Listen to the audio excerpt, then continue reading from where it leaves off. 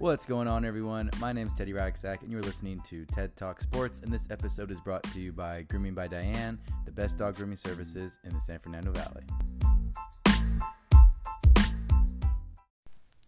What's up, guys? What's going on? So, we have a little bit of news, sports news, to kind of keep us a little sane at the moment. So, there's two things that recently happened. So, we have Ryan Tannehill's new contract, and we also have the new agreement with the CBA, approved CBA agreement with the NFL.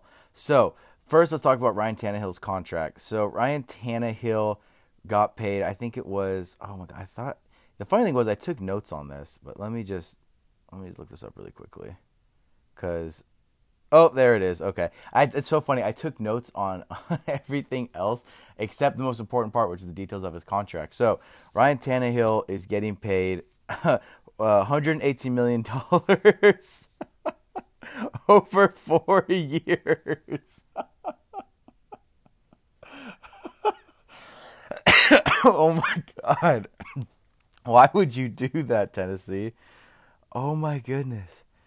Wow. So, look, is Ryan Tannehill a bad player? No. Is Ryan Tannehill a great player? No. He's very okay. He's very mediocre. I mean, this year, he made it to his first Pro Bowl. Congrats, Ryan. He threw for about 2,400 yards, 22 touchdowns, 6 interceptions in 10 games. He didn't play the full season because I believe they started Marcus Mariota to start off the season. And look, like I said, he's a very mediocre quarterback in my opinion. But I mean, he's one of the most top paid quarterbacks in the NFL. I mean, he's almost getting paid like Russell Wilson money right now. And I just don't understand. Here's my big question for the Tennessee Titans. This is just what I don't understand. Why would you pay someone so much money? Why would you pay a quarterback so much money when you have a run-heavy offense? Tennessee runs the ball more than any other team in the NFL, so it makes no sense for them to spend so much money on their quarterback. I mean, if you've seen any of the games with the Tennessee Titans, it's really like they just run the ball with Derrick Henry. They have a very good smash mouth, old school style of offense. And they use Ryan Tannehill when they have to. Not when they want to, but when they have to. When they need to use him. When the box is stacked and it's like 3rd and 7 and there's no other plays that they could possibly do, no more, they can't run the ball anymore, then they use Ryan Tannehill. Ryan Tannehill is like the most expensive, like, I don't know, most expensive plan B ever. Like, it just doesn't make any sense. He's, like I said, he's only getting paid like his overall contract is like 10 million, like 10, 15 million less than Russell Wilson, which is insane because Russell Wilson's a monster. Russell Wilson's a beast. And the next thing is too, why so many years? 4 years. That just to me makes no sense. Look, maybe I'd understand if it was a 1 to 2 year contract, but come on, I mean, a 4-year contract is way too much. The Titans also have they have a first round pick. Since they went all the way to the AFC Championship game, it's like the 29th pick or something. But still, it's. I mean, I think they maybe they could have grabbed Tua late in the first round and just kind of kept Tannehill for a year and kind of developed that. I mean, that to me would have been a better move. But this to me is just way too much money, way too many years. I think the Titans are pretty dumb for signing him for this much money for this long. To me, it doesn't make any sense at all. But here's where I'm going to defend the Tennessee Titans because in my opinion at least, there's a false narrative going on in regards to the Tennessee Titans. And that is that the Tennessee Titans chose Ryan Tannehill over Tom Brady. Now, I could see why people think this, and this is because, look, technically Tom Brady is still a free agent, right? Technically Tom Brady is still a free agent, so it looks as if Tom Brady's a free agent and they took themselves out of the running because they, gave money to Ryan Tannehill.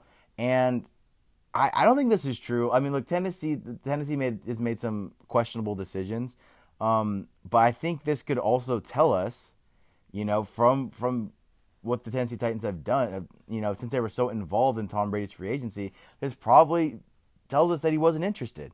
Like I've said many, many times before, contracts are a two-way street. Just because the Titans maybe wanted to sign Tom Brady doesn't necessarily mean that Tom Brady wanted to sign with the Titans. So, I mean, I think it's very possible. More than likely, I'd be willing to bet on this, considering that there's nothing else to bet on because there's no sports on, RIP. But I think that it's, for the Tennessee Titans, it's very possible that they were told by Tom Brady's, maybe himself or some of his representatives that, look, he's not interested in signing with you. So then they took what they thought was the best plan of action. And I think that people need to realize that it's just not the Tennessee Titans, wanting a mediocre quarterback or arguably over one. Blah, blah, blah. I'm speaking way too fast. Over arguably one of the best quarterbacks of all time.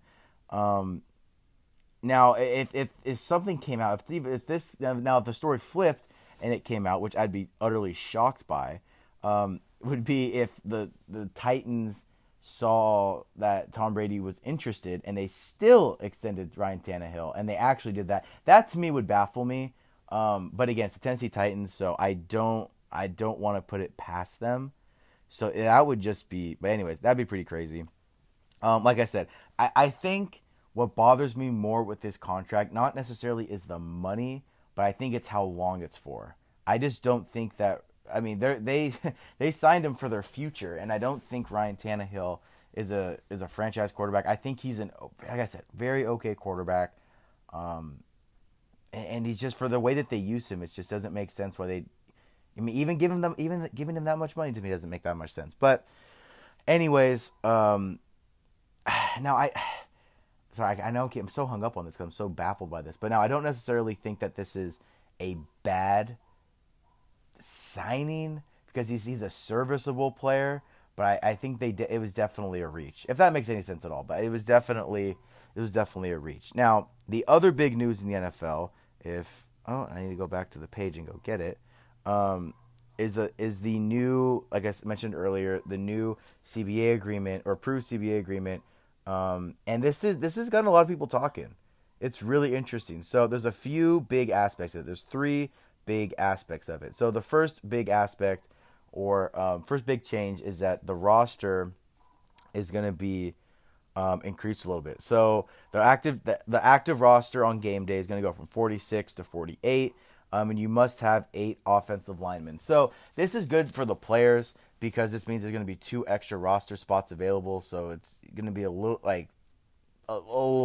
bit easier to make teams, not significantly, but I mean it's a small win, I guess, for the players. I guess it's a small win for the linemen. I don't know why you wouldn't want to have a good amount of offensive linemen on your game day roster, considering the fact that if one of them goes down, it could really, really mess up your whole team. And look at the Rams. I mean, our offensive line got destroyed, and we didn't make the playoffs. So, anyways, so the next big change for the NFL is that now they're going to have a 17-game season. I don't understand this one.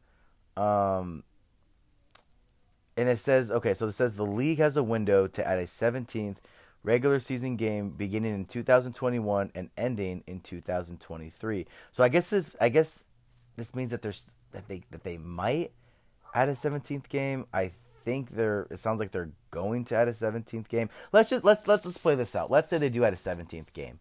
I think I just don't understand why. I mean, 16 games is a ton of football, like so much football, and an extra game makes a big, big difference. Now, for those of you who maybe aren't as familiar with football or have never played football, if you play one game, like a full game of football, it is very exhausting.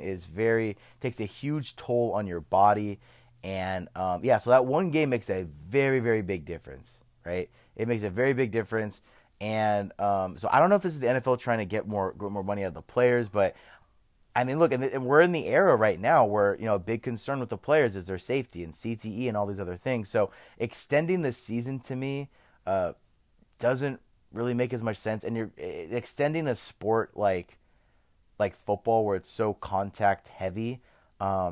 It's going to be a challenge, and I'm surprised that got through. And 17 is weird too. I always think it's weird to have an odd number of games in your season, right? It doesn't always make more sense to have an even number of games. So anyways, so that's definitely going to be interesting. It's definitely gonna make it could add some more drama, for teams trying to make it into the wild card spots. But anyway, so the other big thing that changed, is that now, speaking of playoff spots, no, that actually wasn't a bad transition. I'm pretty proud of myself. But anyways, so another big change is there's going to be a 14 team playoff. So currently, I believe it was 12. There were 6 on each, but now there's going to be 14. So this is this is a really really big deal. So for teams like like the Rams this last year, they with this format we would have made the playoffs. Um, and it's I think it's kind of interesting. I mean, I think this is a cool change. It makes a bigger bracket gives more teams a likelihood of making the playoffs. And I think a bigger tournament is always more fun. And this is if there's one thing that we love in the United States, it's tournament play, right? We love tournaments. Look at March Madness, a big, big, big tournament. That's why everyone was so devastated when we couldn't have it anymore. These big tournaments and playoffs, we love that kind of stuff. And that also probably translates to why European soccer isn't as popular, because there's a lot of leagues that don't have tournament play. It's just whoever has the best regular season record. And but in the U.S. though, tournament play is everything. So it makes sense to why they want to do this. I'm sure this is the NFL's push to try to make more money, because more games typically means more money. But yeah, so this is going to be really interesting. I think that's going to be kind of good, because there's a lot of teams. There's always that one or two teams that has a really good record, but due to the wild card and everything like that, they're not really able to make it into the playoffs. So this could be interesting. You have an extra game for a playoff push, and there's an extra team that can be in the playoffs from each conference. So I'm really kind of curious to see how this is gonna kind of pan out. Oh, and the last thing that was recently issued. Now, I don't know if this is part of the CBA agreement. I'm just going to assume that it is, but it's recently announced that the league is not going to penalize players who test positive for marijuana. And honestly, I think that's a good move. And all the comments on social media are basically saying that the players only agreed to, extending the season and some of these other things because of the NFL is going to allow them to indulge in marijuana. But I don't now if that's true, who knows? But I personally I think this is a good move by the NFL, because outside of marijuana being very popular, making people feel good, and being one of the least harmful drugs, I think it'd be good for a lot of players, because it has a lot of medicinal properties, and I don't think it's that big of a deal. I honestly, I genuinely don't think it's that big of a deal. I mean, look, is every player going to be using weed to, heal from injuries and help with rehab? Absolutely not. There's probably, you can look at the Le'Veon Bells and LeGarrette Blount, which it's just kind of funny. If your last name's Blunt and you get in trouble for weed, I mean, how do you not laugh at that? That's pretty funny. But look, I think it should be fine. I think players should be allowed to use marijuana. Now, if they start showing up high to practice and stuff like that, that's going to cause a whole nother set of issues. But or if they get in trouble with the law, who are those? Oh, was it Greg Little or those 2 NFL players recently?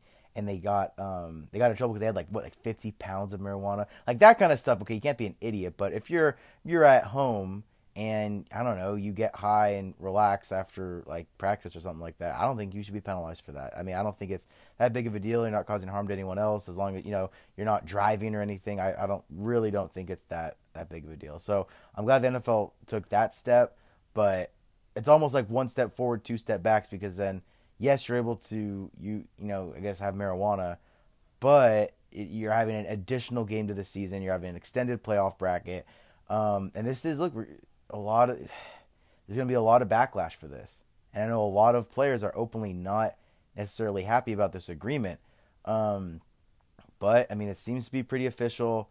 And it's going to be really interesting to see how this whole thing plays out. I wonder if it's going to be more competitive now that the tournament's going to be bigger.